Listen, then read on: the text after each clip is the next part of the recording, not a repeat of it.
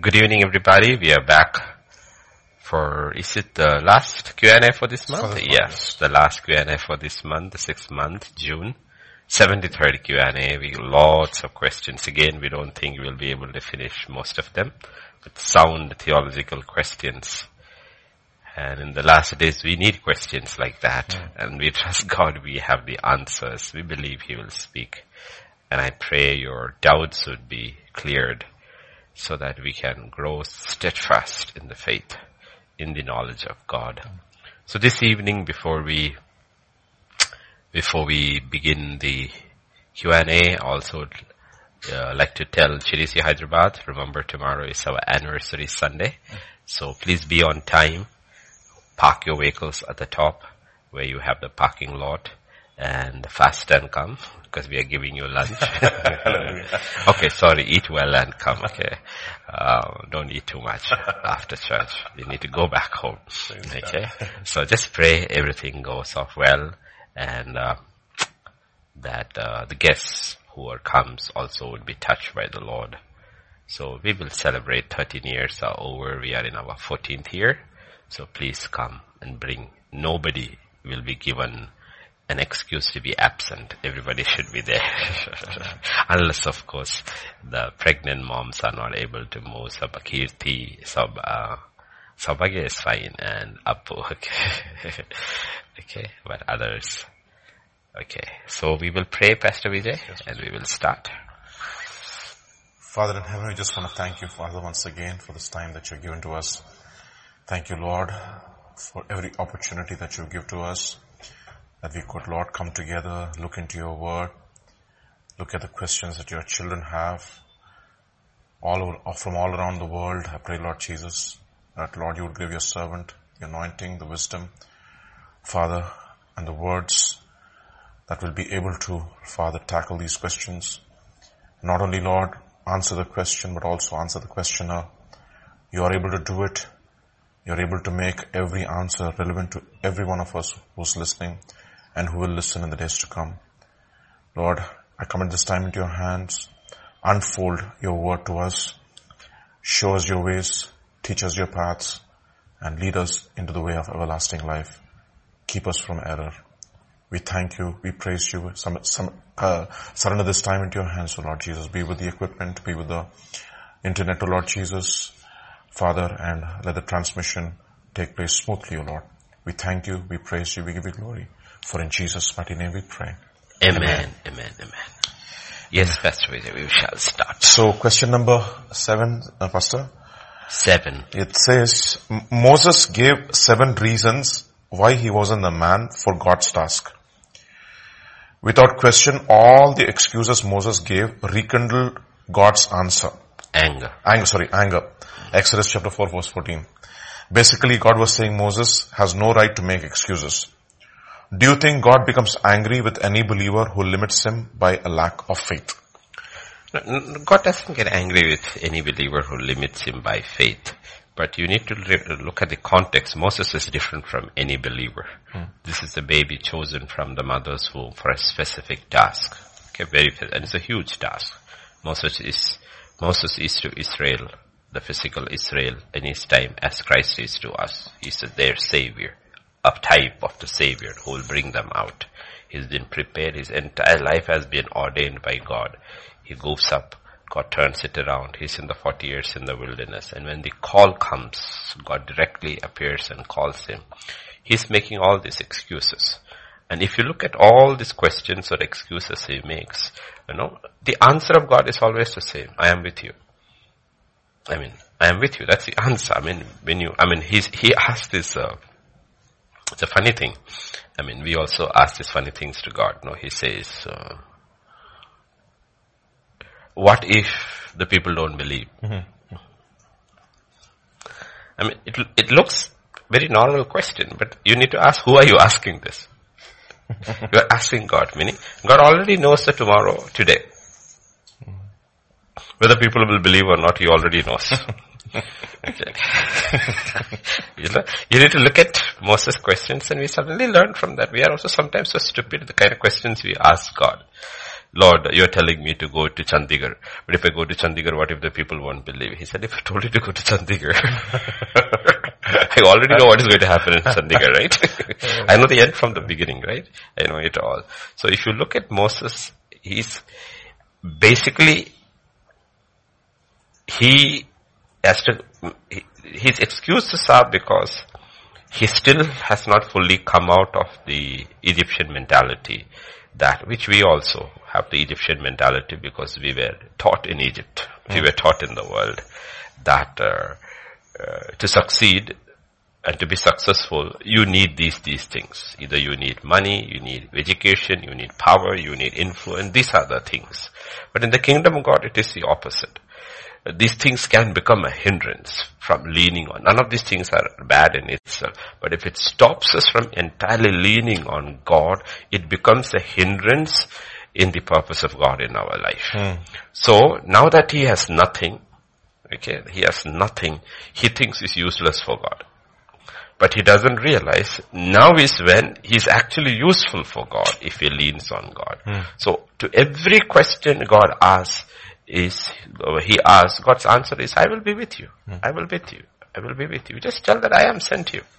No, I am sent you. And then finally, when every of his questions are answered, he still says, no, send somebody else.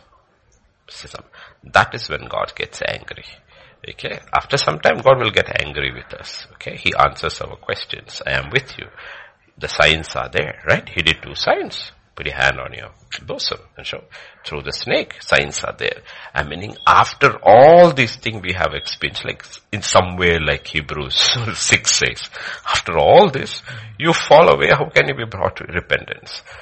I prepared you for this hour. I am here personally. You see, there are not just 2 signs, there are 3 signs. A burning bush that is speaking and the bush is not being consumed. Everything is happening. God speaks to him in an audible voice. Everything is happening. And he still says, I don't want to go. I don't want to go. And then God says, then he gets angry. Okay, that's when gets God angry. So don't bring it down to any believer.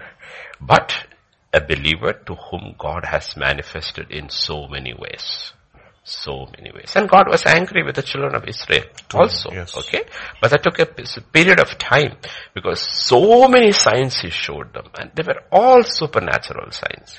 And they kept testing God by saying, can God, can God, can God. And then finally got tired and angry because, the anger of God is aroused when we are flipping on to the point of unbelief. Unbelief. That is what is dangerous. Okay. And Moses is coming to that tipping point and God gets angry with him and he turns around and he goes. It's not that God gets angry with every believer.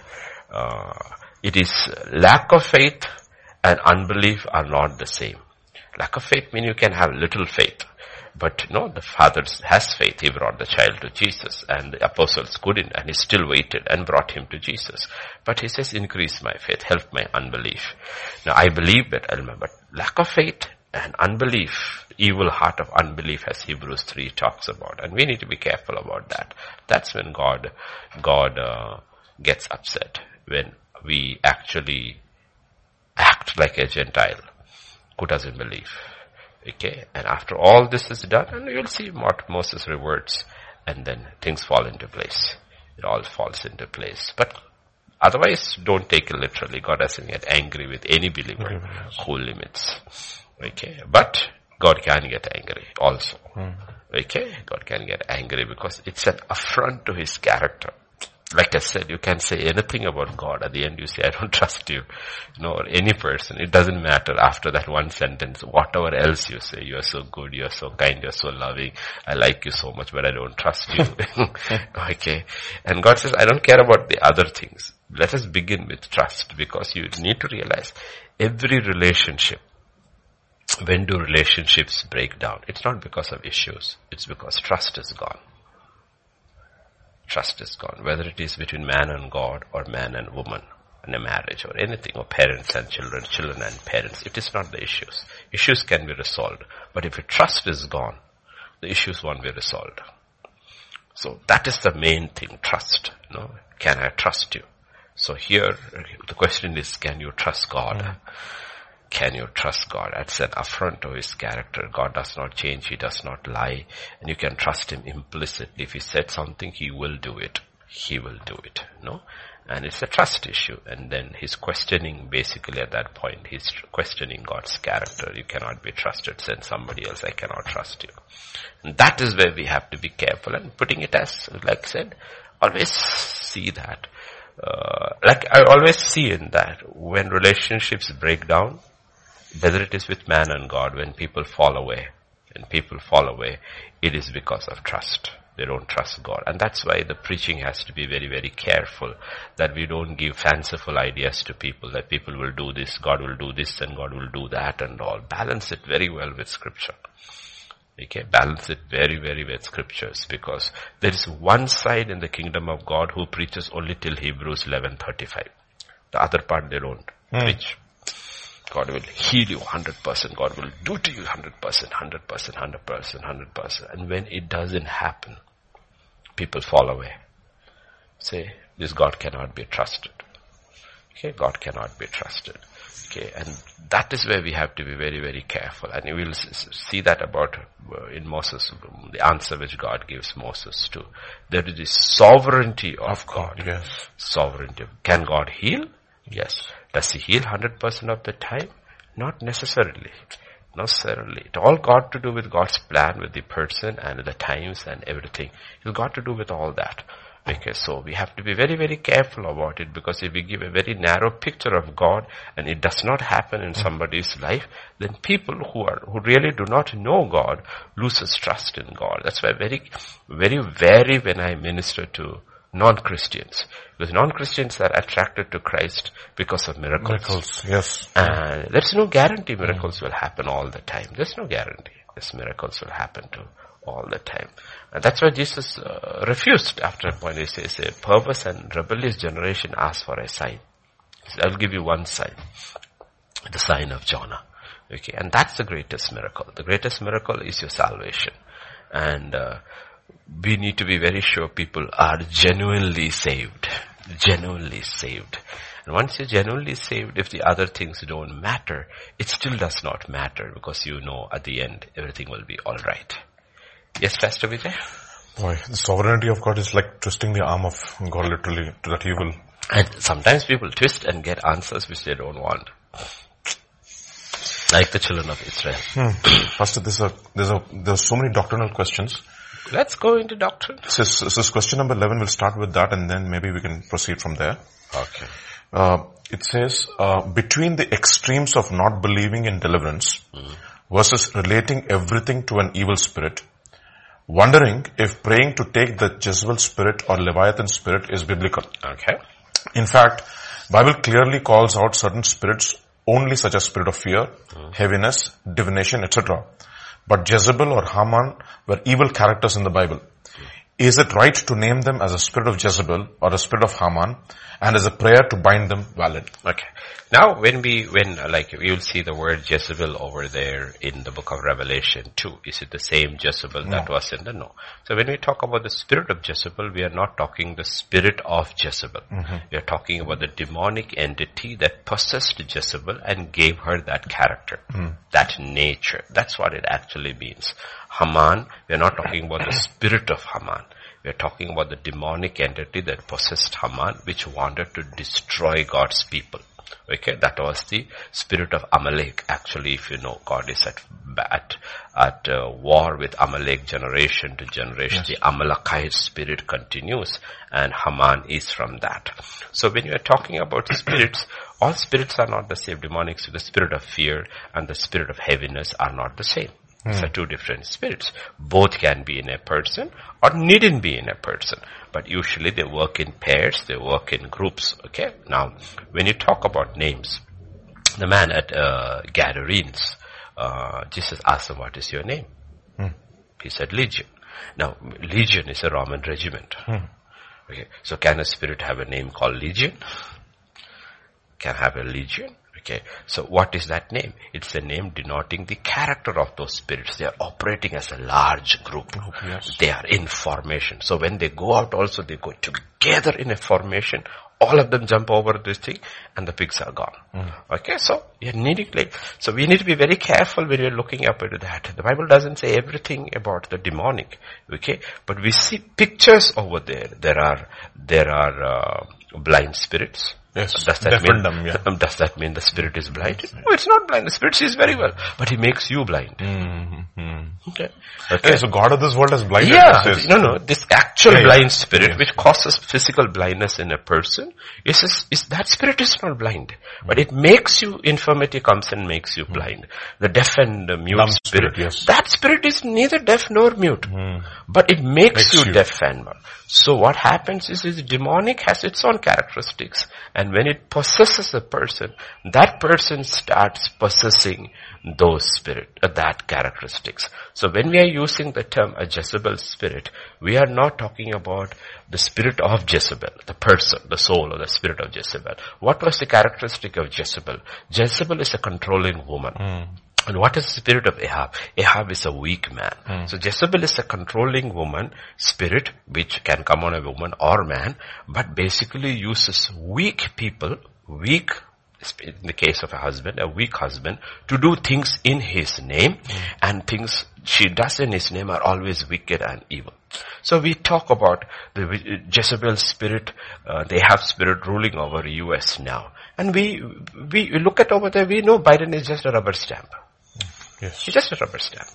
He's a rubber stamp. He's just signing papers. Half the time he's not even coherent. He doesn't even know what he's saying. You look at him, some of his, he doesn't even know. He's mumbling, he's grumbling, but he's over there. So who's ruling? Ahab is ruling. But who's actually ruling behind Ahab? It is Jezebel that is ruling, if you look in the history. The prophets are all feeding at Jezebel's table. It doesn't say Ahab's table.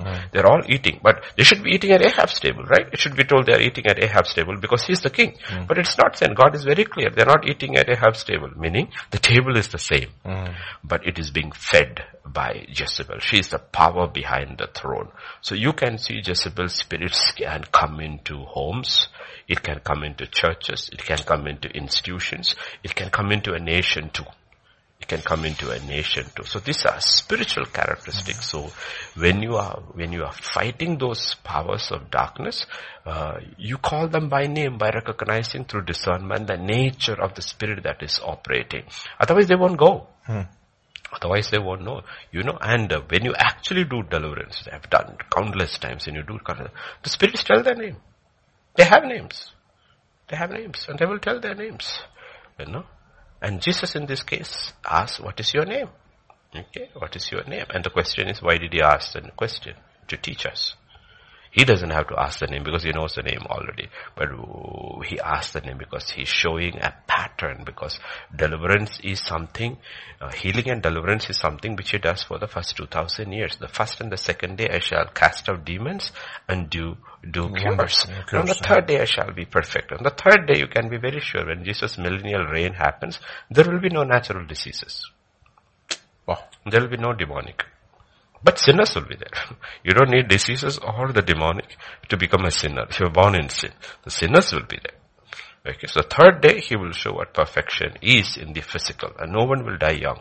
You're talking about the unbelieving. Nobody will die young. Everybody will live up to 100, 120 years.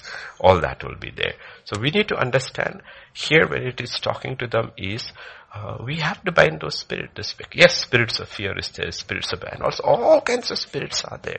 And some of them have names. Yeah. Like when you're asking this question about is it, and we know such as spirit of fear, heaviness, divination, etc.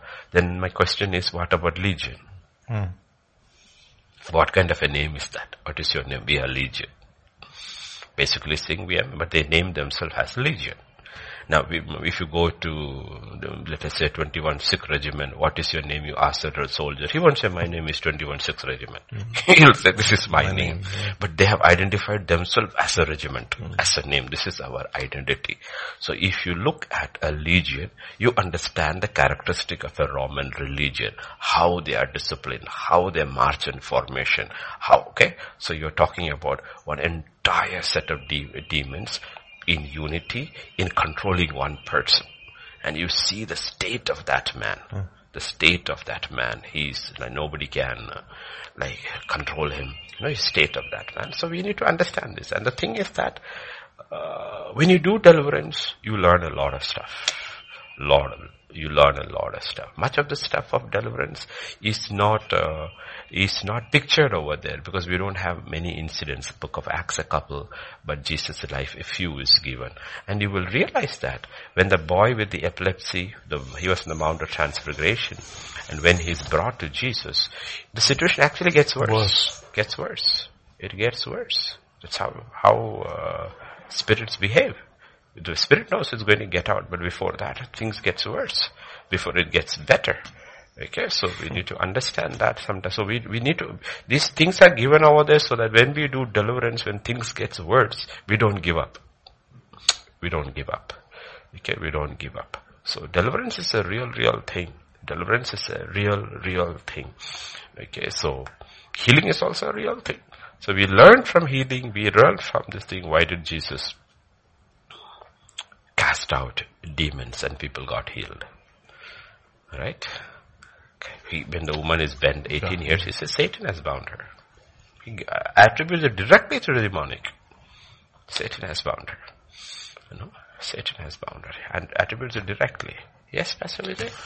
Pastor, it's imperative, therefore you need to have a lot of discernment in order to identify, or what, how is it, how do you essentially identify a spirit, and what is the fundamental, if you will, of... See, deliverance works in different ways. One, we all have been given common weapons, the name of Jesus, in my name. In my name. Then another common weapon is the word of God. Another common weapon is the blood of Jesus. These are three common weapons which God has given to every man. In my name, the blood of Jesus. They overcame him by the blood of the Lamb. It's for our protection and also offensive weapon. And the third is the word of God. Okay, third is the word of God. And but then there is discernment. There's a gift called the gift of discernment, the discernment of spirits. Okay, and when you're operating in that, you will understand, like, which spirit is operating. Because again, you have to have discernment because you cannot believe them too. They are lying spirits. Yes, exactly. If their name is Thomas, they will say Matthew. And you try to cast out Matthew, Matthew doesn't come out because his actual name is Thomas. Okay, so you need to, I'm telling you. Okay. And that's what happened with the Jehoshaphat and Ahab case. The lying spirit came to the mouth and said, you will win. All 400 that was a legion. That was a legion. In one accord, absolute one accord in unity, they said, go, you will win like this. And drama, everything was over there, okay? So we need to realize how it works. Because that's why we need discernment. There's one prophet who had discernment. So when he came, he also said, you will win. Then he had discernment. Other fellow did not have discernment, but he was thinking, okay, he never tells me the good thing. He never tells me, that's first thing he told Ahab, Jehoshaphat. This guy never prophesies anything good about me. So for the first time he heard something good about him, he knew this is not true. This is not true. It's a sarcasm. So, and they prophesy. The enemy also prophesies. All these gifts work in the enemy's camp too. They prophesy. Remember, the prophets of Baal prophesy till evening. Okay, they prophesy. I don't know what. They should have recording of their prophecy. I don't know what they prophesy. They must have said, now fire will come and rain will come. Baal, you are God. All the stuff they have said, nothing happened. Yes, Pastor Vijay. Pastor, we'll go into some more meat. Okay. This is question number 3 onwards, all related to the gift of tongues. Charismatic gifts in general. Question number 3, there's several slides, okay? We'll go one by one. Would like to validate... number? 3, Pastor. Would like to validate a few liturgy used at Pentecostal churches, whether it's scripturally correct or not. Being filled with the Holy Spirit is interpreted as a special experience or encounter, and is it that we need to keep praying for ongoing filling of the Holy Spirit? First question. Okay, first question is, see, this is where the issue, basically the division comes in the believing church. Let us talk about the Baptists and the Pentecostals. I'm looking at Baptists, Methodists and all the Methodists thing. But we have to look into the Bible as pattern. You have to look into the Bible as pattern. The pattern is Jesus always. Now the question is, Jesus was born of the Spirit. Was he baptized in the Holy Spirit till the age of 30? Simple question. No, he was not. If he was baptized, he was already baptized in the Holy Spirit or filled with the Holy Spirit, then what happened at the age of 30? Okay, so there are two different experiences in Jesus' own life. Okay, second thing we need to go and look is John chapter 20. We go back to the apostle. Second proof over there is in the book of Gospel according to John. He breathed 20. Okay. And verse 21 and 22. John 20, 21 and 22. Now this is the upper room. The day of the resurrection, evening, he comes, okay? He comes. So Jesus said to them, peace to you, as the Father has sent me, I also sent you. And when he had said this, he breathed on them and said to them, receive the Holy Spirit. So the simple question is, what is he doing here? He's breathing upon them, receive the Holy Spirit. Is this the baptism of the Holy Spirit? No. That is going to happen 40 days, 50 days from now. Okay? But he breathes the Holy Spirit upon them. So what is happening with them now is that now is when they are actually born again. They had believed earlier, but as the old covenant believing, they are not born again. You shall be born by the water and by Spirit. The Spirit is not released. Has not been released. Because Jesus has not been glorified. He has not been released. That is why if you go further, verse 17. Chapter 20, verse 17. Okay. Jesus said to her, who is this? Mary Magdalene. Do not cling to me, for I have not yet ascended to my Father, but go to my brethren and say to them, I am ascending to my Father and your Father, and to my God and your God. This is when early morning on Resurrection Sunday. Early morning, okay? And what we read a few verses later is happening in the evening. So between morning and evening, Jesus went to heaven. Okay. It is not like we are taught as if he ascended only on the 40th day, as if he was wandering around for 40 days without. That's not true. The first day morning he went to heaven. That's why he says, touch me not. I have not ascended. Go and tell them I'm going to my Father and your Father. So what did he do over there? That is what the book of Hebrews says in chapter 9. He went into the Holy of Holies. He went to the mercy seat. He applied the blood of his own blood, and for once and for all perfected all who are being saved. The work of sanctification. So he had 3-part work to do. One on earth, one in hell, and one in heaven. Now atonement is over. Work of salvation is finished. On earth, when he said on the cross, it is finished, it is finished. The Bible says Peter says he went to the prison where the Spirit settled. So what work was there, we do not know. That also was done. And now he's gone to heaven. It is complete. Now that it is complete, he comes down and he breathes upon them. Now that atonement is good, man can be born again. So this, you look over there, they are born again by the Spirit. Okay. 50 days later, they are baptized in the Holy Spirit. In Jesus' case, he was born of the Spirit through Mary. 30 years later, he is baptized in the Holy Spirit. Apostles' case, 50 days later, on the day of Pentecost, it could have happened immediately. Both being baptized and both being filled with the Holy Spirit. Can happen simultaneously. Okay. Now, does it always have simultaneously? No, it does not. Depends upon what you believe and how you receive it. It does not happen simultaneously. You can't say in Acts 19 when Paul went to that church, I think it's Ephesus, right? Yes. He says, have you received the Holy Spirit? And they are called believers. They are believers. And why did not they receive the Holy Spirit? Because of the baptism. The baptism was wrong. They had to be baptized in water first, and then they had to be baptized in the Holy Spirit. But in Samaria, it is the other way around.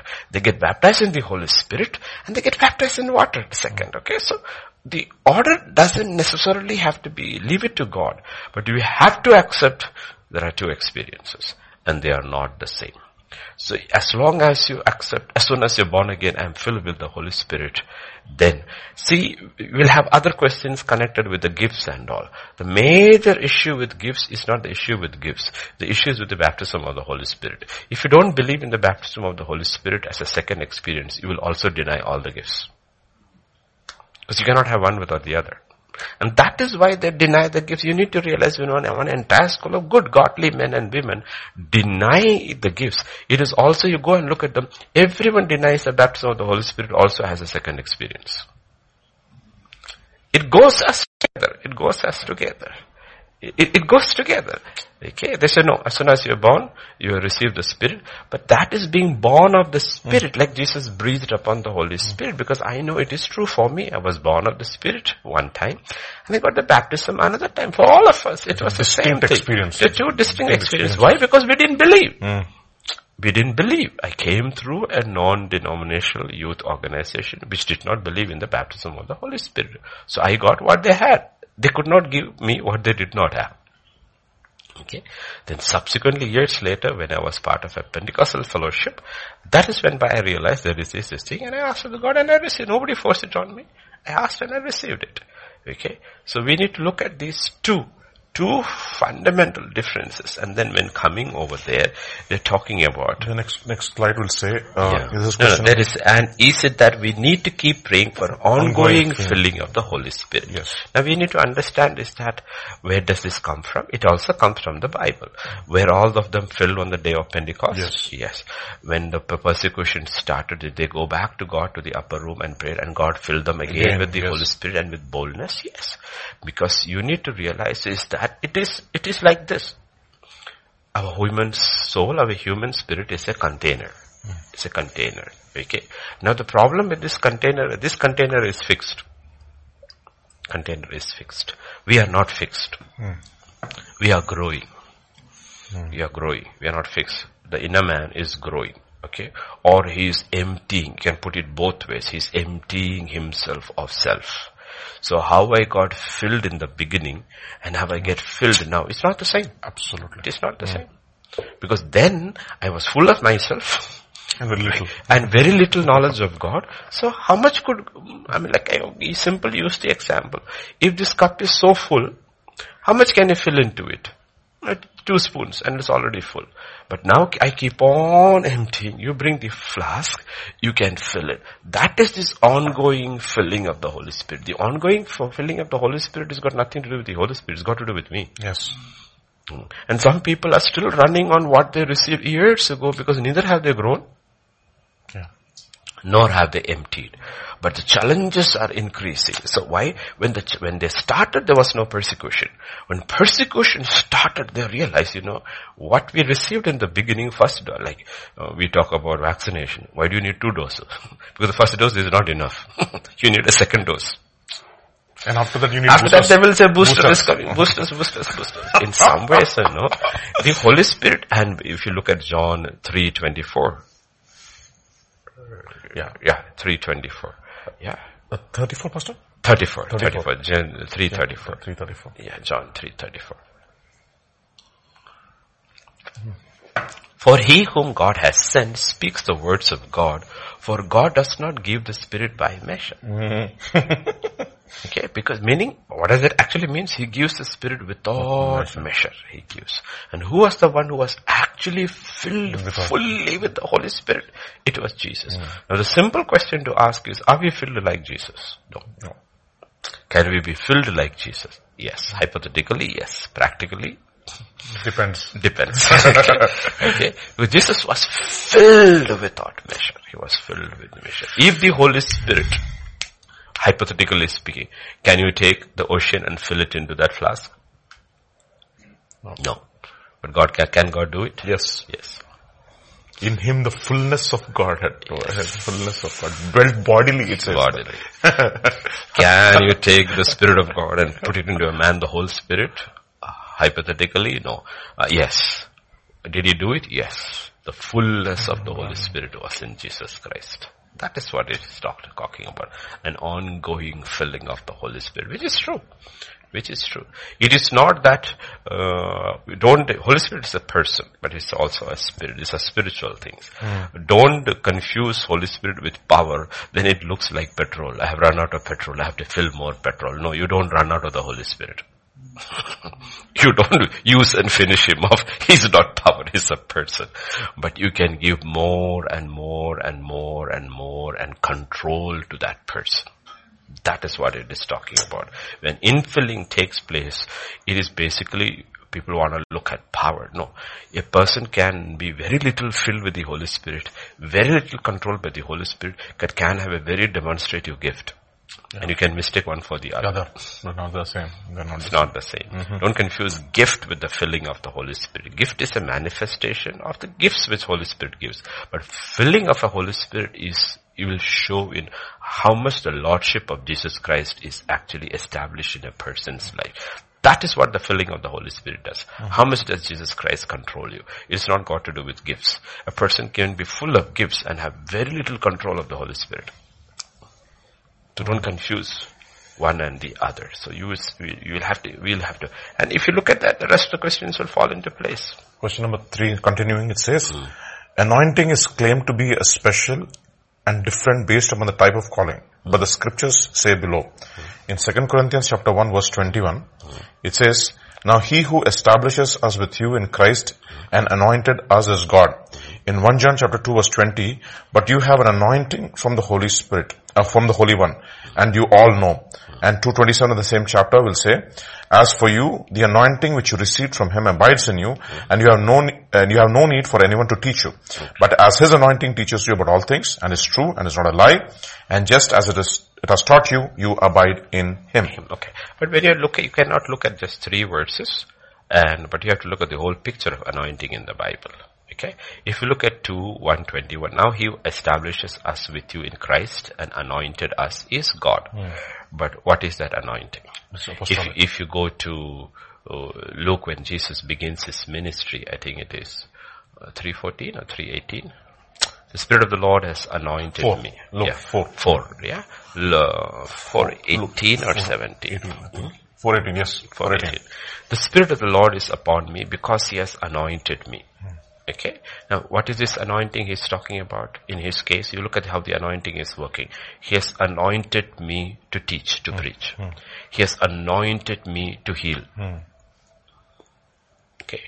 Okay. So there is an anointing. What is common about the anointing of which God gives to all his children is to learn. When you're talking about to teach, it is basically talking about the anointing to learn. The anointing will teach you all things. What does it mean? You have an anointing. God, you can receive that anointing, believe in that anointing, that the anointing will help you to understand scripture. Okay? So there is an anointing to learn. There's an anointing to heal. Anointing works in different ways. The anointing is the same. But the workings are not the same. Yes. If you go into the Old Testament, there was a priestly anointing. There was a prophetic anointing. There was a kingly anointing. The functions were completely different. Yes. They were not completely different. So the question is, could a person receive all the 3? Yes. So Samuel had all the 3. He was a judge, practically a king. He was a prophet and he was a priest. Okay, he was a priest. But if you look at the anointing, but in Saul's case, it did not work that way. He was a king, but he was not a priest. God did not anoint him to work as a... On the other hand, you will see David actually functions like a priest. Yeah. Okay. Functions as a priest. Solomon functions as a priest too. And David, you don't hear one prophetic psalm of Saul, but there are plenty of David. Okay. So we need to realize anointing works in different ways. Anointing works in different way. It is just not teaching. There's the anointing to heal. Otherwise, why does it say if anyone in the church is ill, let him call the elders of the church and they shall anoint him with oil. Okay? The king was also anointed with oil. Is he being anointed because he's sick? No. But if he was sick, he could be anointed with oil. But his anointing it's a symbol. Aaron is anointed with oil. Okay? Oil is a symbol of it. So anointing works in different ways. So we need to, if you go back to that question, we need to understand that type of calling. Anointing will be according to the type of calling. But what is the common anointing that is given to all believers is to learn. Yes. It is to learn. Because without the anointing, we cannot learn. And in so many ways, that anointing is similar to the balm, Christ says, for our eyes, so that we can see. Buy from me balm. so that you can see. The anointing opens our eyes. It opens our eyes to see things which are hidden. Otherwise we will not, because these are spiritual things. In Corinthians, Paul will say this. It's 1 Corinthians chapter 2.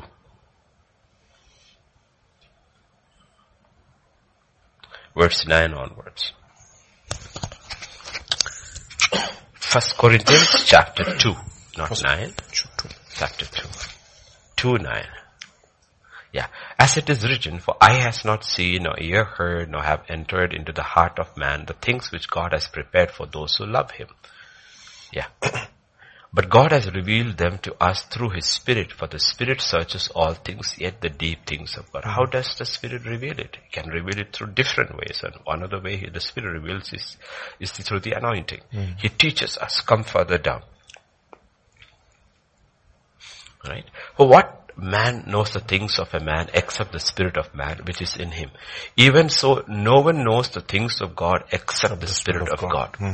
Okay. Now we have received not the spirit of the world, but the Spirit who is from God, that we might know the things that have been freely given to us by God. So the Holy Spirit anointing, there is this person, and then there is this anointing. The anointing is not the person. And the person is not the anointing. But the anointing is by the person. Yes. The anointing is by the person. Okay, the anointing is by the, how do we explain it in human terms to understand? Okay? Because it's a very spiritual thing. Okay? There is this person of the Holy Spirit, and there is this anointing. And when the anointing is there, it teaches you. The anointing teaches. You understand stuff. Because these things cannot be. And people, that's what the Bible says. People who are not born of the Spirit will not understand even preaching. It's foolishness. It is foolishness, or they will try to intellectually understand it. It's very limited. Because these are spiritual things.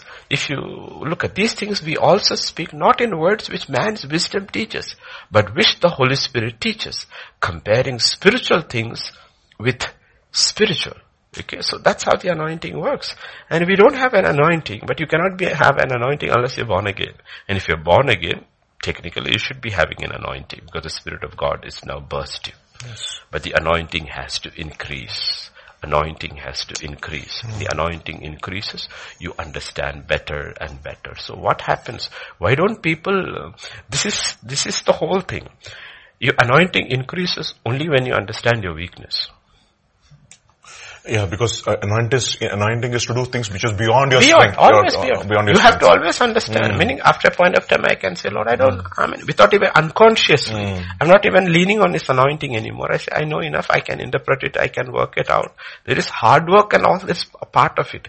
But anointing is different. Anointing is always you're dependent upon God. Yes. Without your anointing, Lord, I don't understand. Lord, I need a fresh anointing today. And if you look at David, David was anointed 3 times. Exactly. He was anointed 3 times. He was anointed by Samuel, then he was anointed in Hebron, then he was anointed in Jerusalem by all of Israel. And 3 anointings he had to go through. Okay, why did he have to be anointed 3 times? You will see each time he was anointed, the victories were different. And the responsibility also increases. Increases over. So we have to look at it that way. And don't be dogmatic. When I'm saying whenever you study on any subject, don't stick to a few verses in the New Testament, because if it is there in the Old Testament, put it all together and we will get a full picture. But if you want to look at certain things which are only New Covenant, then if you look in the Old Testament for it, you should not deny it. Like there's no speaking of tongues in the Old Testament. There's no speaking in tongues. It's not there in the Old Testament at all. But there is prophecy is there. It's prophesied, yes. But tongues is not. There is no casting of demons in the Old Testament. Yes. It's not there. These are 2 absolutely new things in the New Covenant. You shall cast out demons. You shall speak in other tongues. These are New Covenant phenomena. So you cannot go through the entire 39 books of the Old Testament and says it is not there, therefore it is not biblical. No. Certain things are new in the New Covenant because of the nature of the New Covenant believer, unlike the Old Covenant believer. The Old Covenant believer was not born of the Spirit. Yes. He was not born of the Spirit. He was not born of water. We are not talking of the baptism of water, because if it is baptism, then Old Testament people were also baptized. They also went through baptism, John's baptism and all. But our water is not that. It is the word of God. Washing of the water by the word. James 1:18 and 1 Peter 2:21 says, we are born of the word of truth. So that water is the word and the spirit. And that's how the new covenant begins. They're born by the word. They're not born by the spirit. The apostles. They had received the word, and Jesus says, you are clean because of the word, but they have not been born of the Spirit because the Spirit is not released. Yes. That is why he never scolds them. He is never mad at them because they don't understand. They're not born again yet. Then we will say, how did they work on the miracles like the Old Testament? The anointing that was upon him, he just anointed them, and under his anointing they worked. That is what Elisha tells Gehazi, take my rod, go. Meaning, go under my anointing. But it does not work in that case. If he hadn't, probably it has worked many times. Otherwise it is not, okay? So Gehazi could go with Elisha. Is it his anointing? No. It is Elisha's anointing, which he has transferred it upon Gehazi for a season. Go do it and come back. It won't work all the time. In the same way, Jesus is sending them. Go. Preach the kingdom. Cast out the demons, heal the sick. Now they are going under his anointing and it works and they come back excited. He said, don't get excited about all that. If that was enough, that was not enough. It ceased. For them it ceased because Jesus died and he rose and is gone. Now they are going to go out like he went. Okay? He says, as the Father sent me, I am going to send you. How did the Father send him? Born of the Spirit. And then at the age of 30, anointed, baptized in the Holy Spirit. So he says, and the second thing you need to ask is that, receive the Spirit. And they received the Spirit and they were baptized in the Holy Spirit. Why did he tell them to wait in Jerusalem? Yes. If it's not a subsequent experience. He said, wait in Jerusalem. And you shall receive power. So you will see the pattern is still the same. But now, after the day of Pentecost, the thing is that both can happen together. Like on Cornelius' place. Yeah. And it can also happen where you can get baptized in the Holy Spirit first and get baptized in the water second. Like you come for a meeting. You are an unbeliever. You come for a meeting. It's a very powerful meeting. You get saved and you get baptized in the Holy Spirit. You start speaking in tongues. You start prophesying. Then you realize you are not baptized. And the pastor says it's new. Okay. You need to get baptized. You need to get baptized. It happens all over all the time it happens. People just get baptized in the Holy Spirit first and then they get them baptized because you cannot limit the Spirit. He does what he wants to do. Nobody tells him what to do. You can manipulate the gift whichever you want, but you can never manipulate the Spirit. It's not possible to manipulate the Spirit. Yes, Pastor Vijay. Again, continuing. Can you put that off for a little while? Yes. Continuing on this, on the same question, it says, question is asking, charismatic movements also insist on hearing from God directly or direct revelations as mandatory apart from the revelation through scripture. I do agree in certain situations to find the will of God in a certain matter, this may apply. Is tuning to the voice of God, etc. is biblical in this context? Okay. You have to look at what the word says. Turn with me to the book of Hebrews. The New Covenant, okay? Chapter 8. Verse 10. And verse 11. For this is the covenant that I will make with the house of Israel after those days, says the Lord. The house of Israel here, he is talking about the church. I'll put my laws in their mind and write them on their hearts. I will be their God and they shall be my people. Verse 11, none of them shall teach his neighbor, none of his brothers saying, know the Lord, for all shall know me from the least of them to the greatest of them. In the new covenant, the difference is everyone personally knows God. Yes. Everyone personally knows God, has to know God. Everyone personally hears from God. If you don't hear from God, it's only because you didn't listen. But there's a God who speaks. It's basically, unlike the old covenant, in the new covenant we are born of the Spirit. And in everyone the Spirit of God is there. And the Spirit of God speaks. He will speak through different ways. He speaks through different ways. But he speaks to everybody. So, when they say, charismatic movements insist on hearing from God directly, yes. Otherwise then your Bible study is in vain. Your morning devotion is in vain. All that is in vain if you're not hearing from God, where God is speaking. I'm not talking about a visible this thing and all. That's a very rare and apart. But there's a common way in which God speaks to all his children. And in the new covenant, in the old covenant that wasn't there. They had to hear from somebody else. That's why they needed a Moses, they needed an Elijah, they needed an Elisha. They were not. But now that is not the case. God spoke in the past through his prophets. Then he spoke to us through his son. Now he speaks to us individually through his spirit. He speaks. So when because charismatic movements are entirely dependent upon the Holy Spirit. So they will insist that each one need to hear from God. Okay. But for protection, the Bible says, test what you hear. Okay. You don't go by just what you hear. There is always a test to see you don't err. Okay, because scripture is not for private interpretation. But the whole thing is that, even to the Baptists, the non-Pentecostals, I hear, if you go ask any pastor, a Baptist, Methodist, Presbyterian, genuine man of God, and ask him, why are you in ministry? What will be his answer? God called me. How did God call you? Mm. How did God call you? You don't believe in God speaking personally, right? How did God call you? See, you cannot have both. Mm. Okay? So God speaks. Exactly. God speaks. The Baptist also believes God speaks to him. The Presbyterian also believes that God speaks to him. The Protestants, okay, they all believe God speaks to him. Okay, so we have a very personal God who speaks. And the thing is that over there, from directly or direct revelations as mandatory, apart from the revelation through the scriptures, mandatory in the sense like, if I have an issue in my life, who else will speak to me? There are things which are common to all of us. And we don't need a revelation from the Holy Spirit usually because scripture is clear and you hear from the pulpit the scripture. But when it comes to Raj as an issue, who speaks to him? Who speaks to him? We need guidance, right? We need guidance.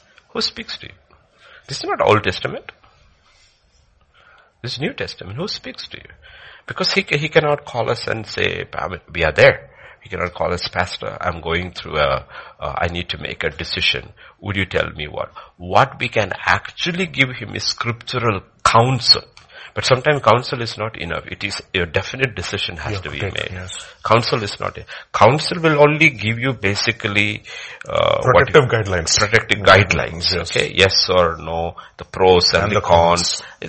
That's the way it will give you. Yeah. But sometimes that is not enough. You need a definite decision to take. Let us say a job. Is Google and Amazon. He's working for Amazon and Google is offering. Pastor, what should I do? Pastor will say, what will pastor say? How is your work environment in Amazon? How does it change in Google? Which is your better pay package? What is your working hours? These are all part of counsel. But he's still not satisfied. He's still not satisfied. He still needs because, it is his destiny. It is his life. And like I said, life is limited to time. And he cannot make a wrong decision because, if you're a child of God, he cannot make a wrong decision. So he needs to hear. And he cannot go based on what Pastor Vijay says or I says. Okay? Even though it sounds very good and all, he's still not able to take a decision. And he goes to God and God says, take this. How he speaks to different ways he can speak. Different ways. Maybe it is so pivotal to a believer. That it is imperative that he hears from God. Simple thing is that is this. Is God your father? Yes. Are you his child? Do fathers speak to children? He does. He does. No? And it is not just charismatic movements. Actually, if you look at it, every movement says you hear from God. Okay. Only Catholic Church doesn't want you to hear from God because they lose control over you. In the first place, they don't hear from God. Expect the charismatics in the Catholic Church. They hear from God. They're pretty solid, some of them. Pretty solid. But most of them don't hear from God. So they have rituals. They have this thing. So they don't hear from God. And they don't want you to hear from God. Because it's a question of control. Okay. Let me ask you this question. When you read the Bible, if God doesn't speak to you, then why do you read the Bible? Okay. Second thing. If they knew if you read the Bible, God could speak to you, why did they ban the Bible? Entire Middle Ages, nobody should have a Bible. You should not interpret. It's just a power struggle. It's a question of power. But God doesn't do such stuff like that. God gives you the liberty. Like we will counsel you, we will guide you, but ultimately we give you even this morning was a 45 minute call before in the afternoon at 3 in the morning, somebody from US called, going through crisis. What can I do? The crisis, going through a serious crisis. And they call 50 minutes. They're asking for counsel.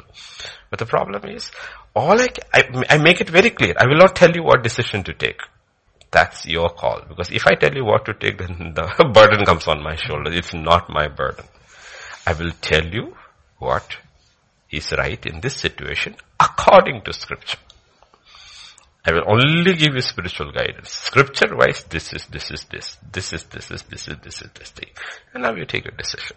By the end of 50 minutes, the person was very clear, okay, this is the decision I need to take. But I'm not sure whether the person has taken that decision or will take that. That is in their hands. Okay, thing is that you cannot take a decision for somebody else. You can take it for your children when they are minor. You cannot take for your children when they are major. You cannot. They have to make a decision. Sometimes when you pray for your children, when they are small, when they are ill, they get healed immediately. When they are adults, you pray for them, they don't get healed. God says, let them come on their own to me. How long are you going to carry them? It's over. He says, now they need to come to me. They are my children. They are your children too, but they are my children. They cannot come through you. Okay? So we need to understand everyone has to hear from God, and the revelations is through scriptures, but that alone, revelation through scripture is a big one. Okay, it's a big one. But there are also direct revelations. Direct revelation. He speaks to you while you are in prayer. He speaks to you when you are asleep. He speaks to you in dreams. He speaks to you in visions. He speaks to you in prophecy. He speaks to you in so many different ways. And if it does not happen to you, it is only because you're part probably of the cessationist group where you have limited God's hands. But Scripture is the foundation. Anything else you hear through any other mode has to be tested with Scriptures. That is the key. The Scripture has been given to us so that we can test it. In the Old Covenant, you did not test it with Scriptures. You tested it with godly men who knew their Scriptures. Because most people did not have Scriptures. So they went to men who knew Scriptures. That was the counsel of the wise. Who were the wise? They were wise in Scripture. Yes. But judges and wise in Scripture. So you go to them, they will tell you this is how it is written, this is it. They will write, and you know it is a godly counsel. Godly counsel is not somebody who is very old and has got white hair. It's a person who knows his Scripture. And if you look at Scripture and say this is the principles of God. Sometimes we can only give them principles, like today afternoon. What I gave was principles. You're facing an issue. These are the principles in Scripture. Old Testament, New Testament principles are very clear. I put the principles forward, and the principles are very clear. Like I said, the Bible is full of principles and promises. Okay, we don't want to say the law, but behind the law there is a principle. The law may have gone away. The principle stays forever. It's a principle, okay, of God. It's on which the kingdom of God functions. So there are principles. And you understand the principle. You can bank your life on it. It works. And then you look at the principle and you like to try to find out the promises connected with that principle. That is a principle over here, okay? The principle over, like, it is God. Let us look at something which will excite people. Money. Okay? Money excites people, okay? It is God who gives you the power to make wealth. It's a principle. God gives you power to make wealth, okay? It's a principle. Then, based on that principle, you have to do a study on wealth. And based on the study on wealth, you have to look for promises. There are pros and cons. The good and the bad. You have to look at the full picture of it. Then you go to the promises connected with that. What are the promises connected with that? Old and new. Old and new. And you have a doctrine. And you can stand on that doctrine because it's established on a principle of God. You cannot take it in isolation and run around with that alone. No. You have to build a solid foundation on anything. So, and God reveals. There are reveals. And He speaks, still speaks. There are visions. There are dreams. There are prophecies. The word of knowledge. There's a question about that. Word of wisdom. All kinds of gifts operate and God speaks to you. And the whole question is, if you are a child of God, as you grow, You should be hearing from God personally, not just from scripture. Scripture is enough. That is enough. I'm not saying that mandatory you need to have. Sometimes God's just speaking through your scripture is more than enough. More than enough. Pastor, it's definitely possible that in a believer's life, there's going to be moments. It's not that, unless of course God calls him to appear, to be in a specific place, and there's a specific call and he's going to be there for good. That's a call. But even in that there are movements. There are moments, right? So from one moment to the other, right? There has to be intervention of God, where he's clearly giving you direction, saying that, boss, it's time for you to move to the next. From the next level, right? The Bible says when Moses came of age, he refused to be the Pharaoh. So how did he know? Exactly.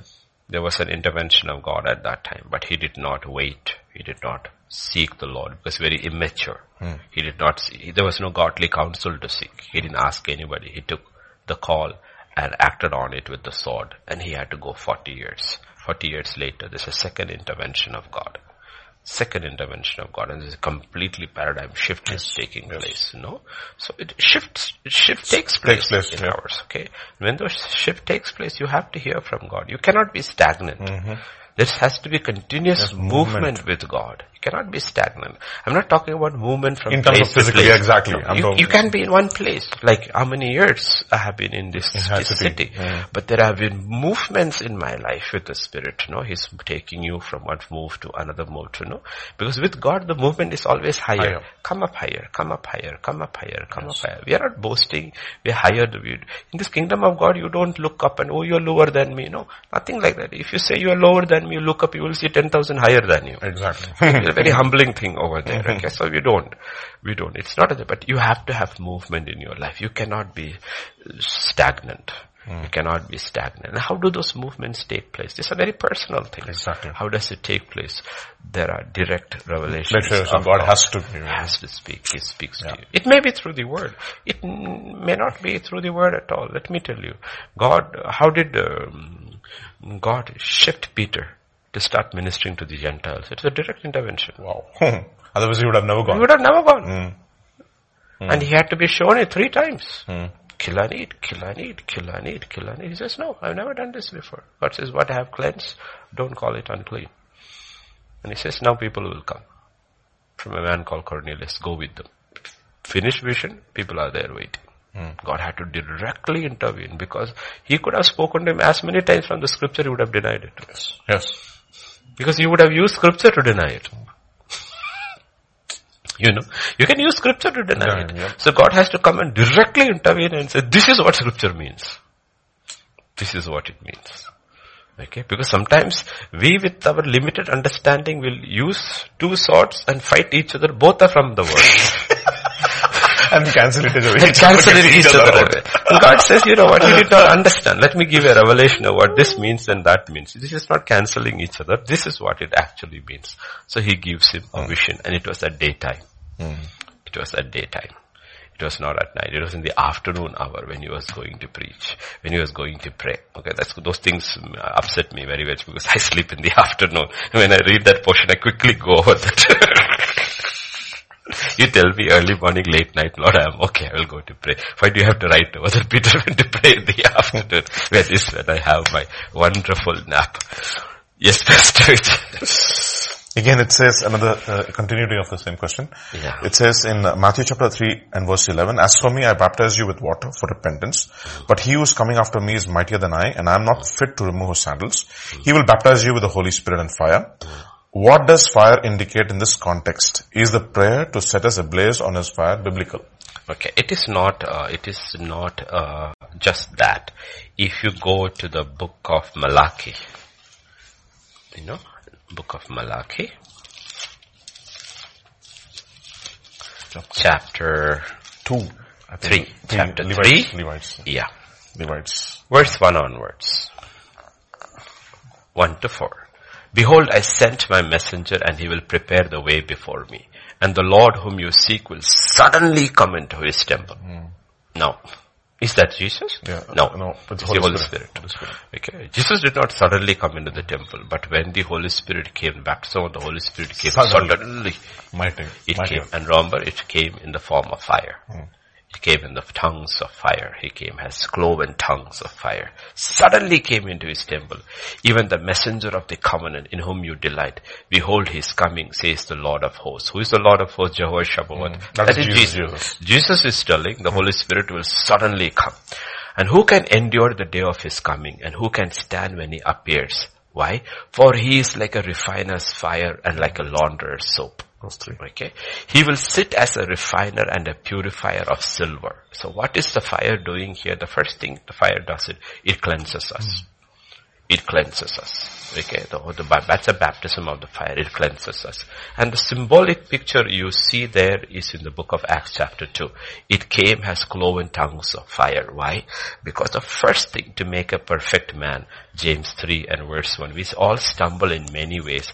But if a man does not stumble, okay, if you look over there, James chapter 3.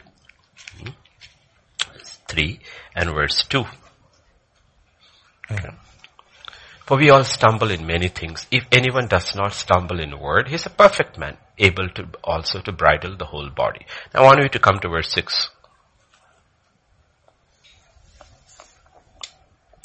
The tongue is a fire.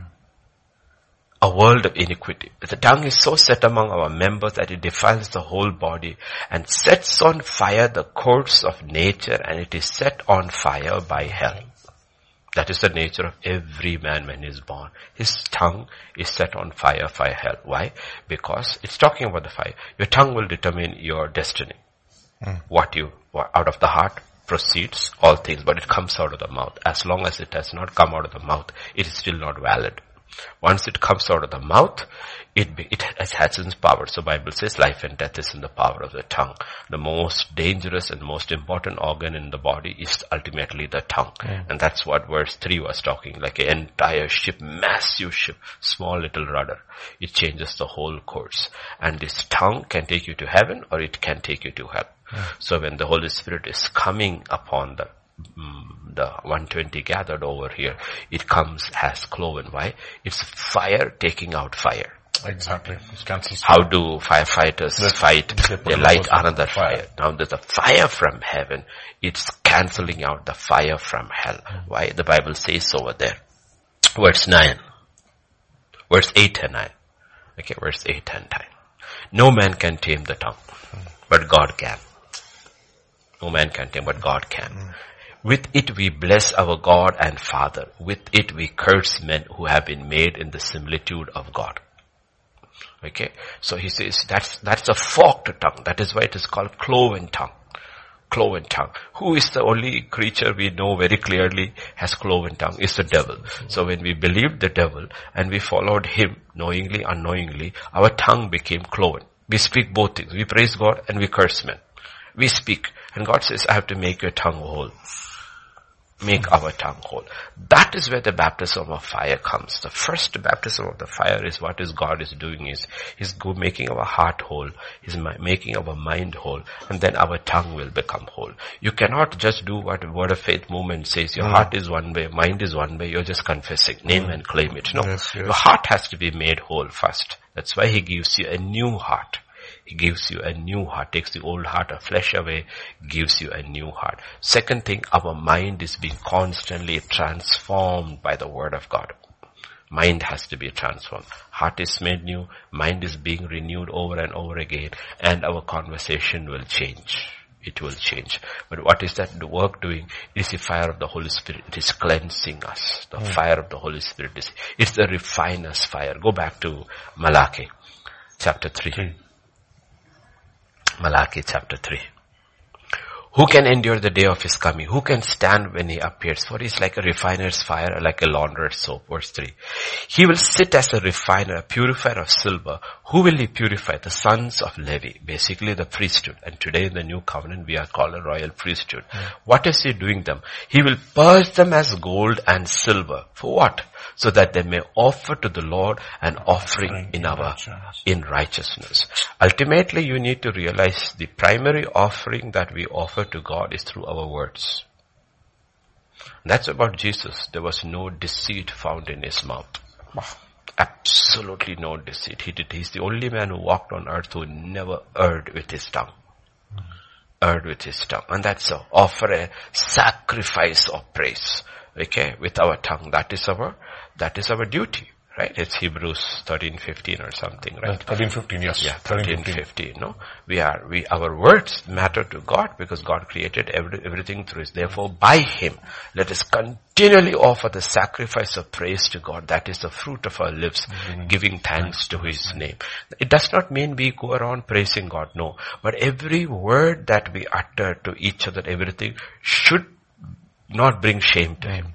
Should bring glory to Him. Even our humor should not be something which puts shame to Him. It should bring glory to Him. Everything, okay? That's how the sacrifice. Does it happen overnight? Does it happen in a few months? Does it happen in a year or two? No. It happens as the Holy Spirit is constantly cleansing our hearts, our minds, and our tongue. So that is the first thing. The second thing, the fire it is talking is about is zeal. It is zeal. Jesus was on fire for Father. Jeremiah said, I don't want to talk, but I have to talk. It's like fire shut up in my bones. The apostles, the disciples who were on the road to Emmaus said, when He was speaking to us, didn't our hearts burn? Okay? So we have to. Timothy's fire has gone down. So Paul is saying, you know what? You have a gift. The problem is not with your gift. The gift is still there. Your fire has gone. Fan back to flames. Hot and cold. Okay? We have to fan it back. Tell the Laodicean church, yes, either be on fire or be cold. The church cannot be cold. It cannot be lukewarm. It has to be on fire. And what do? We have to do what the Bible talks about and says, Lord, start that fire all over again in me, Lord. You started the fire, kindle it back. And what I need to do, I will do. We go into a fast. We praise. We worship. We study the word and we see the zeal comes back. And that's what He's telling the church in Ephesus in the book of Revelation. You have lost your fire. That is the first love. First love is crazy love. He says, you lost your fire. Peter, for everything, smiles like an expert. Today he was talking about labor pains and all. Peter is cute. Okay. Because he's on fire when he worships. Okay. So, there's a fire and we know what it is. And God says, you know what, now we have become very mechanical. Mechanical. No, you can become very mechanical in your marriage. And no. I mean, between two spouses, especially the women notice that very fast. We may not notice it very much, but they notice it very much. If you ask them, well, what did I do wrong? And they will say nothing. But you are not right. Why? Because they say, something is missing. What is missing? The fire is missing. I do everything which I did before, I do more. But you don't care like before. You don't care like the fire is missing. And where did they get it from? They got it from God. And if you look at the church in Ephesus, what is wrong with that church? If you could find a church like today somewhere, you would be saying, thank you Lord, there's a good authentic church over here. God is not happy with them. He says, you are right in everything. You are absolutely on the spot. Every ministry of yours is on the spot. But one thing, you have lost your fire. You have lost your first love. You have lost your first love. And we have to allow the Holy Spirit. So one is cleansing. The other is that we should never lose our zeal for God. One of the worst things to see is a Christian who has no zeal. And zeal is recognized whether you are in the world or whether you are in the church. Zeal is recognized. You go to an office, they will look at you and you will see some zealous workers. On fire. The management notices them immediately. This guy is zealous. This guy is zealous. He's good. It's not your degree they're looking at. It is, and some other persons you will look over that is very efficient, but no zeal at all. He's efficient with no zeal.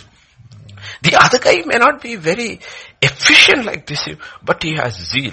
And sometimes when the company needs a breakthrough, it comes from the zealous fellow. Exactly. Because he's zealous and he goes home and is also worrying about it. No, that thing didn't crack. The other fellow has finished his work, wrapped his bag, thank you, and he's gone home. He's not worrying about anything.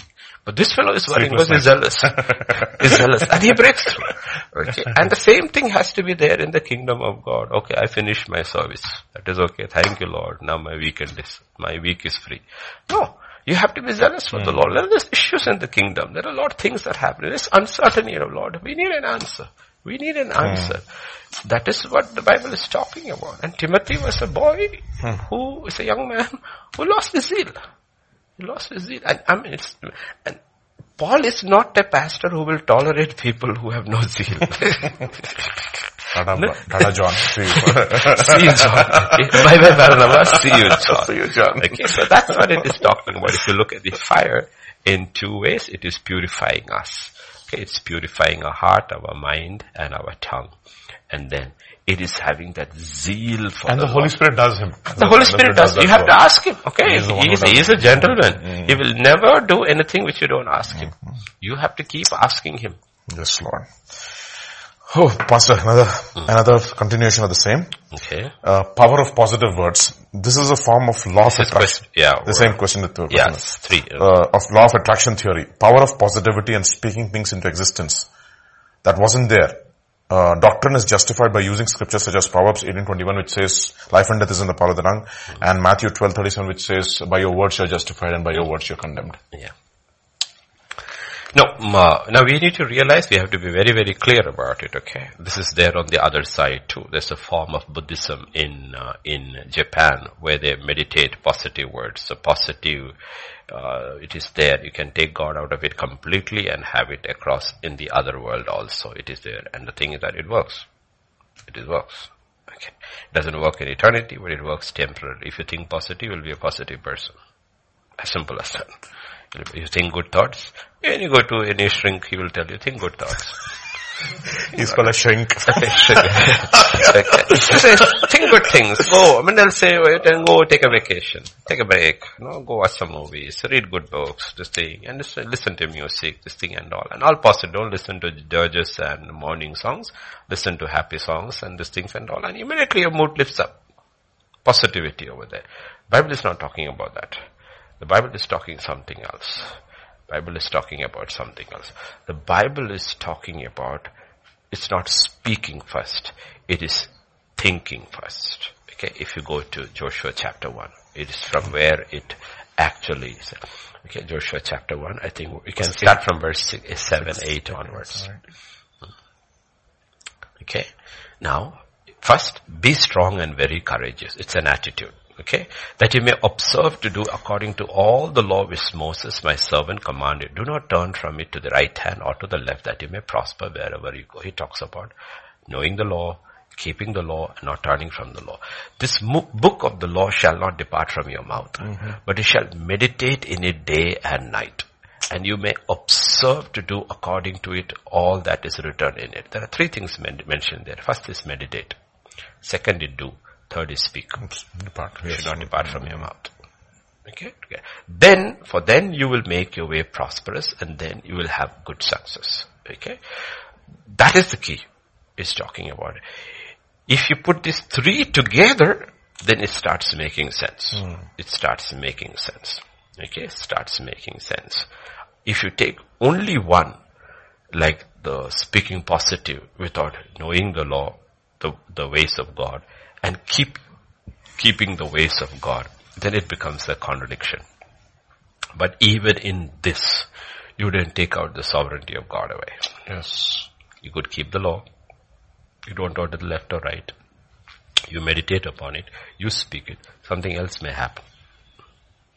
Something else may happen. Okay, something else happen.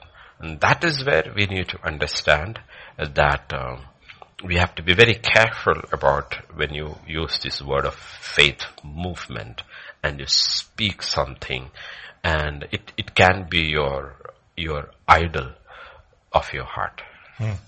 Let's look at one simple thing. Well, there's nobody who does not want to be rich. So money gives you a lot of freedom. So you learn all the things about wealth from the Bible. You're a righteous man. You keep the law, meaning, when I talk of the law, I mean the spirit of the law. And you meditate upon all the promises connected with wealth. You confess all the things of the wealth of this thing. And the simple question is, God looks at you and He knows. If this guy becomes wealthy, 5 years from the line, he's gone, he's finished. And He doesn't prosper you. The problem is not the wealth. The problem is the wealth. There are very few people in human history in the church who could handle wealth. Because wealth automatically gives you autonomy from God in this world. Because so many things, you don't need God. Money can solve it. That is the problem with you. That's why God says you cannot serve God and mammon. Let's put mammon as money. You cannot serve it both. But can you handle it is the question. So when you're talking about positivity and all, we have to be very, very careful with the Word of Faith movement. That's what has happened to the Word of Faith movement. They took the sovereignty of God away. The sovereignty of God away. If Shadrach, Meshach and Abednego were Word of Faith movement, they would say that the fire will go out. The statue will fall down. Okay, but that's not what they say. They say, you know what? We know what we should do. What God will do, we will not tell him. That He is sovereign. If He wants to save us from the fire, He can save us from the fire. But in the Word of Faith movement, the fire never burns you. The lions never kill you. Never kill you. But that's where Hebrews 10:35 goes wrong. Flips the coin. The women receives their dead. Others did not. Others did not. They were rescued from the mouth of the lions. But that's not the history of the church. Most of them were eaten by the lions. Eaten by the lions. So we have to, because what happens is, all that you read about here is about God. The word you are meditating is His word. The law He's talking about is His law. To walk in it is His ways. What you're speaking is what He has said. It is about Him. But you cannot take His will out of it. You cannot take His will out of it. You cannot take His sovereignty out of it. He cannot take His lordship out of it. And if you take your lordship out of it and you push this, I'm not saying it will not happen. If it happens, definitely it is judgment. If it goes against the will of God, it becomes judgment. It becomes judgment. So you have to be very, very careful about it. Yet, should we meditate upon the Lord day and night? Yes. Should we speak the word? Yes. Do not have to verbatim quote the word of God. Then people will not understand what we are saying, especially if it's KJV. What we say should agree with the word of God. What we say should agree with the God. That I believe. Everything that we say should agree with the word of God. Okay. And that's a second question God asked Adam and Eve in the garden. Who told you? Who told you? I was naked and ashamed. He said, who told you? Who told you? No, who told you? He says, who told you are naked? Okay, who told you these things? Okay, so we should be able to say, you told me. It is written. It is written. Okay? And with the devil, it's good to quote the scripture. But with man, you need to speak according to the word of God. Not the word of God, but according to the word of God. Because ultimately, Bible says we'll be judged by our words. Okay, so that is what it's talking about. Power of positivity and speaking. When you're talking about speaking things into existence that wasn't there, it is talking about Romans 4. Okay, it's talking about Romans 4 and 18 onwards, I read.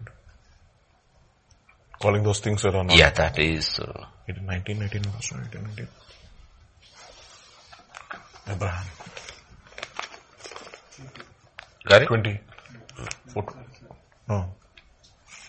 No, it's not 20. Yeah, verse 17. 17, yeah. Verse 17. Okay. For as it is written, I have made you a father of many, who gives life to the dead and calls those things which do not exist as though they did. As they did. Okay, as they did. But you need to realize, if God has spoken to you, and you know God has spoken to you, before you see its manifestation, you will have to speak to it. No? I have to speak. It's a very personal thing. It's a very personal thing. So I will not question it about anybody. It's a very personal thing. I will not make it into a doctrine for the whole church. I will make it let me tell you, when one of my sons, Andrew, was conceived, okay, there's no scanning. No scanning, or when scanning is you don't know the gender of your child. Do you know? You don't know. You don't know the gender of your child. In the same way, I did not know the gender of my child. But the Lord had told me 4 years earlier that I will give you a son. I'll give you a son. And He told me, you shall name him Andrew. Okay? So, I said, it's a boy. If it's a girl, I am a fool. I said, it's a boy. Okay. The doctor said the child will be born on April the 11th. The Lord told me he'll be born on March the 25th. Okay, understood. I will tell you because I'm in another city. He said, we'll be born on March the 25th. So the doctor said April the 11th. So what did I do? The mother is not with me. So on March the 23rd, I left. I left. I didn't leave for April. I left on March 23rd. 24th night I reached. 25th early morning he was born. And it was a boy. But the thing is that when I am leaving the church where I was in, I was leaving the church, there's a regiment that is shifting out. Engineers regiment is moving from there to Punjab. And suddenly 18 or 20 people says they want to get baptized. So that entire week I was teaching them. I baptized all of them. And that was my last Sunday, not my last Sunday, their last Sunday with me, because when I come back, they would be gone. So I gave them all sweets, and they said, Pastor, why is this sweets? Because we are going. I said, no, because my son will be born next week. My son will be born next week. So you won't be here. So I'm sharing my joy with you for my son. So they all ate. Was my son born? No. Not yet. Not yet. Not yet. But I had heard very, very clearly that it is a boy and he will be born on March the 25th. March the 25th morning he came. It was a boy. Okay. Now what did you do? You call those things which do not exist as they did. Why?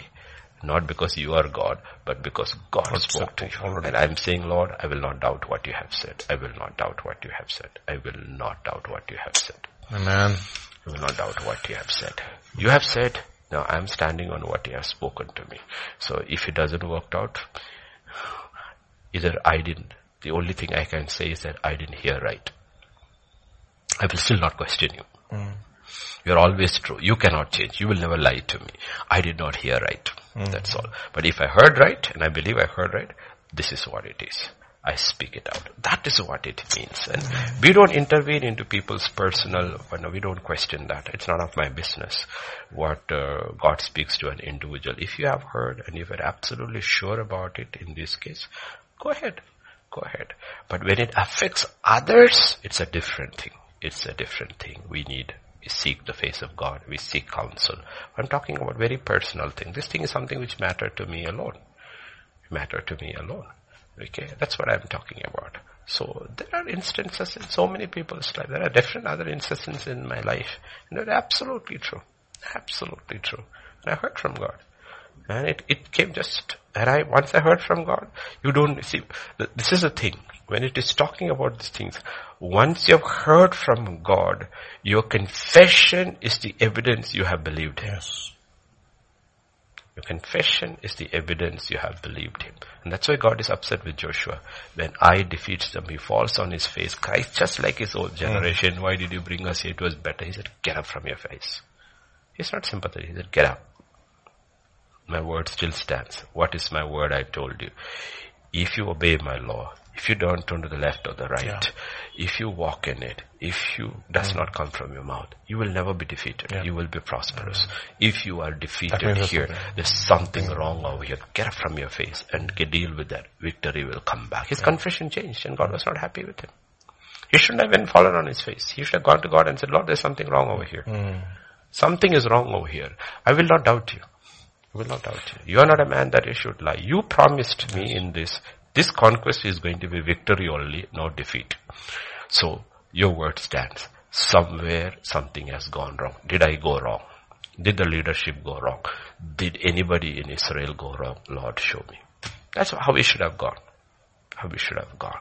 You know, that's what I'm talking about. When God has spoken to you something, you need to go back to God and speak. Go to God and ask. And say it's confirmed, speak it out. You don't have to go speak it out in crowds and all. Yes. It is your personal confession. Somebody asks, you say, this is it. This is it. Yes, Pastor. Pastor, it's very important to have the precedence that you hear and therefore you speak.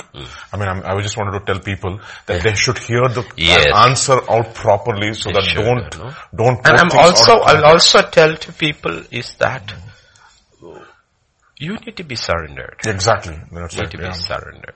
You should be open to the will of God. Because an unsurrendered life will hear many voices. Yes.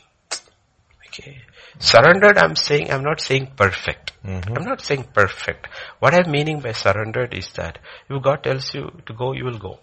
That is what it means. That is a surrendered life. Yeah. Abraham was a surrendered man. He was not a perfect man. Many years later, God is still saying, walk before me and blameless.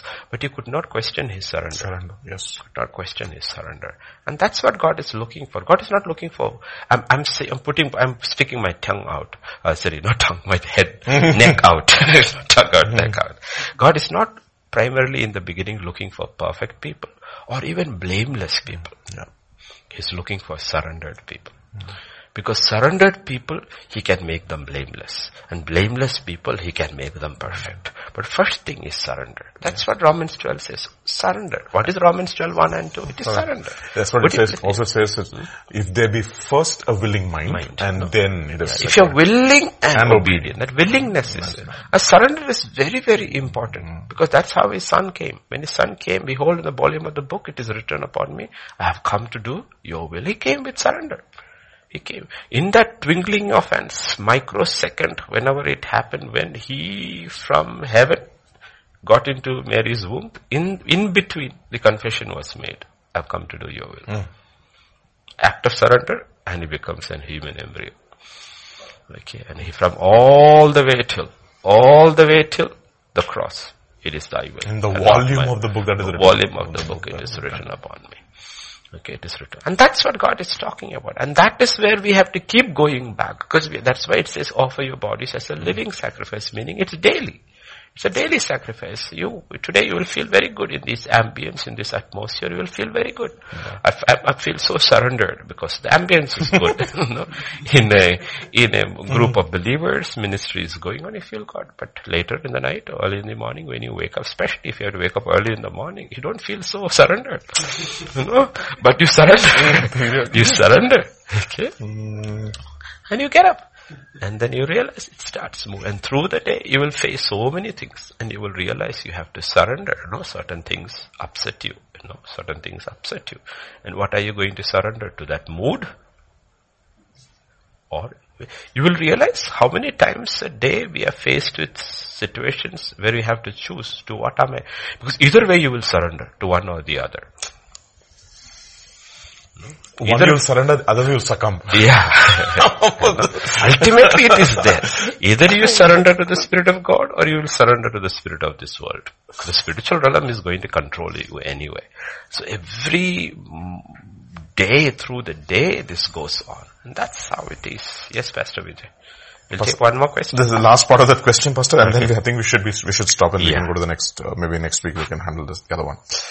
Jesus being the Son of God laid aside his privileges, but not his divinity. Instead he took human nature.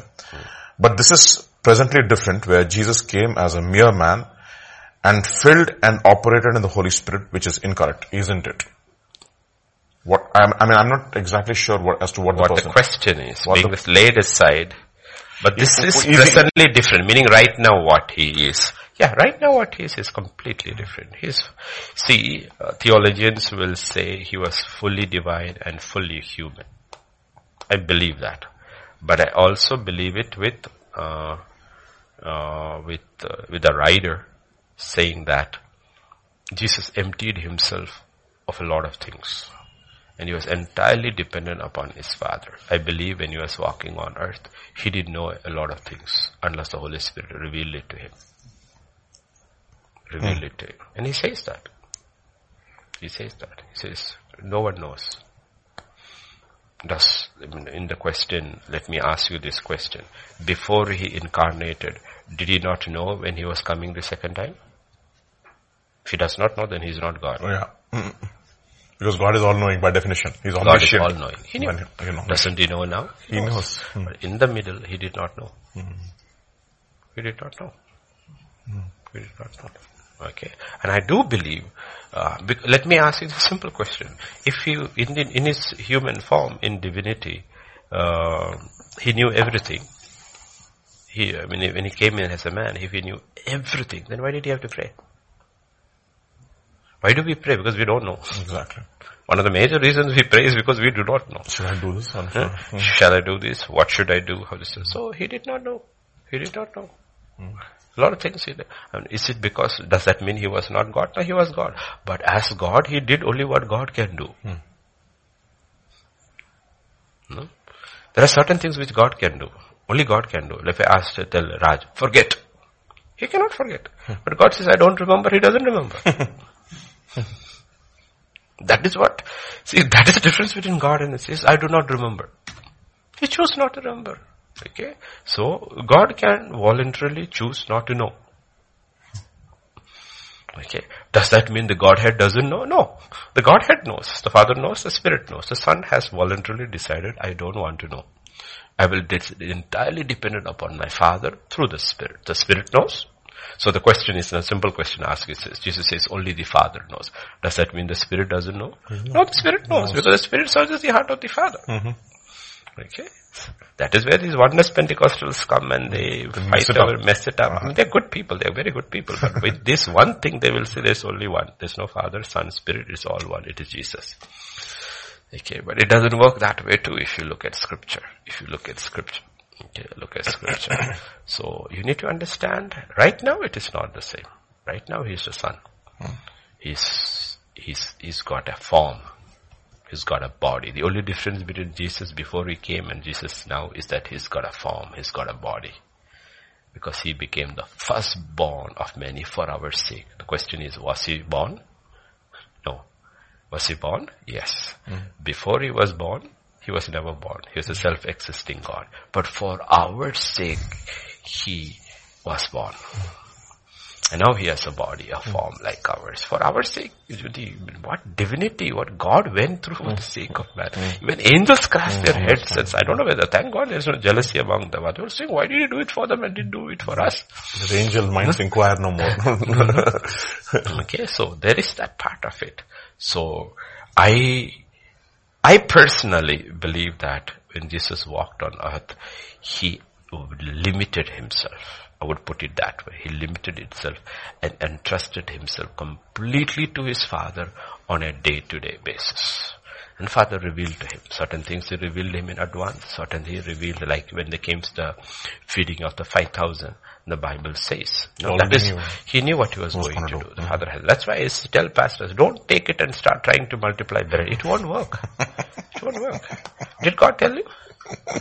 God tell you? A lot of people do stupid things. People have drowned in lakes, when they try to walk on water. Okay. Jesus did it, I will also. Did God tell you? I tell you. I know. Jesus did a certain things. He didn't do it all the time. All the time. I mean, Jesus went in a boat and most of the time he went in boats. He walked once on water. Why didn't he walk on water all the time? Because he was not told. He was not told. So, you see, he limited him in so many ways. If we had become like Jesus, we would walk on because we just want to show off. We would walk on water, float in air.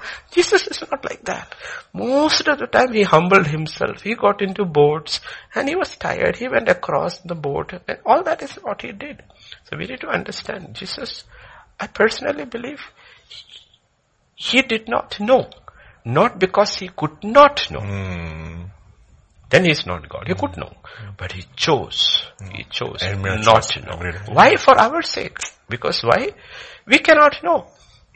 We cannot know. How do we know? We don't know. So what do? Trust God completely and rely on His Spirit. So for our sake, He showed us a way. Did He have to go that way? No. But He said, I'm showing you a way. This is how you need to live. You can trust my Father 100%. Implicitly you can trust my Father. And you can commit yourself to the Spirit. And as the Spirit led me, you also will be led. And I was the Son of God. You will be called the sons of God. He was showing us that. And that's how I believe. I don't believe in when they say that Jesus, when he was walking on earth, he knew everything. I don't believe. Could he have known everything? Yes. Did he know everything? No. Why? Because he chose not to for our sake. That is where he limited himself. There's an incident in John's Gospel where it says, whom are you looking for? And he says, Jesus of Nazareth. He says, I am. Yeah. And for a moment he shows what his divinity. Somebody said, he says, the real power is not in showing off, but real power is in the way you can containing and restraining. In restraining. Restraining. How you restrain it. No? That's exactly what it did. That he did. No, this thing. So, let me ask this question. Why did he pray in the Garden of Gethsemane? The conflict of will. Honestly, what kind of a nonsensical prayer is that? No, not about my will and your will. Father, take this cup away from me. I mean, what? You don't know? You don't know that the cup cannot be taken away? You don't? Okay. I mean, think about it. Does it make sense, his prayer? He's still limited, personally, and he's still asking God. Asking God. Why did he have to go through that? Why? Teaching us. Teaching us. You see, I will tell you what is actually going over there. Scripture says, if I'm right, in the book of Gospel according to Luke 22. It's in 22, right? 22. Yeah, Luke 22 and verse 44. Luke 22, 44. And being in? Agony. You know what's the Greek word agony means? Actually means over there, in great fear. Great fear. You know why? Temptation is not wrong. This is the only time in his entire life he's in great fear and he overcomes fear. Why? For our sake. For our sake, in great fear. He prayed more earnestly. Great fear. Torment. Being in agony, being in torment. He prayed. You know? He prayed. Because fear is one of our biggest issues. And what does Hebrews 4:15 says? We have a high priest who sympathizes with us because he was tempted at all points. So if he does not know what is fear, he will not understand us when we go through fear. We do not have a high priest who cannot sympathize with all our weaknesses, but was in all points. Please don't misunderstand temptation as sin. No, temptation is not sin. Succumbing to temptation is sin. So where was Jesus tempted with fear? So that he understands when I say, Lord, I am afraid. He says, I understand. Where? In the Garden of Gethsemane. He was agonizing. He was tormented. But he did not give in. Oh, that's interesting. He was not. All things are possible with Savage. Okay? So on that note, we need to understand what all Jesus went through for our sake. Okay? For our sake. And all these things he didn't have to. Because God, he didn't have to do any of these things. But for our sake, he went through all this because as Peter says, he was showing us a way. That we should follow in his footsteps. Because if he used his divinity to overcome, then we have no way to follow. We have no way to follow. How do we follow him? Then make me like God. Then I can also overcome. God says no. I became man and showed you how you can trust my Father implicitly, rely on my Spirit implicitly, and you can overcome. And that's where I believe he emptied himself. Not that he could not know, but he chose not to know a lot of things. Chose not to know a lot of things and trusted his Father to reveal him. Hallelujah. Amen. So much of hope. So much of hope. Hallelujah. That's right. Outside of Jesus, you have no hope. And when you look at him, you have hope for victory. Yes. He showed us a way. He showed us a way. This Saturday. He says, if I can do it, you can do it. And people will say, but he can do it. He was God. He says, no, I was man.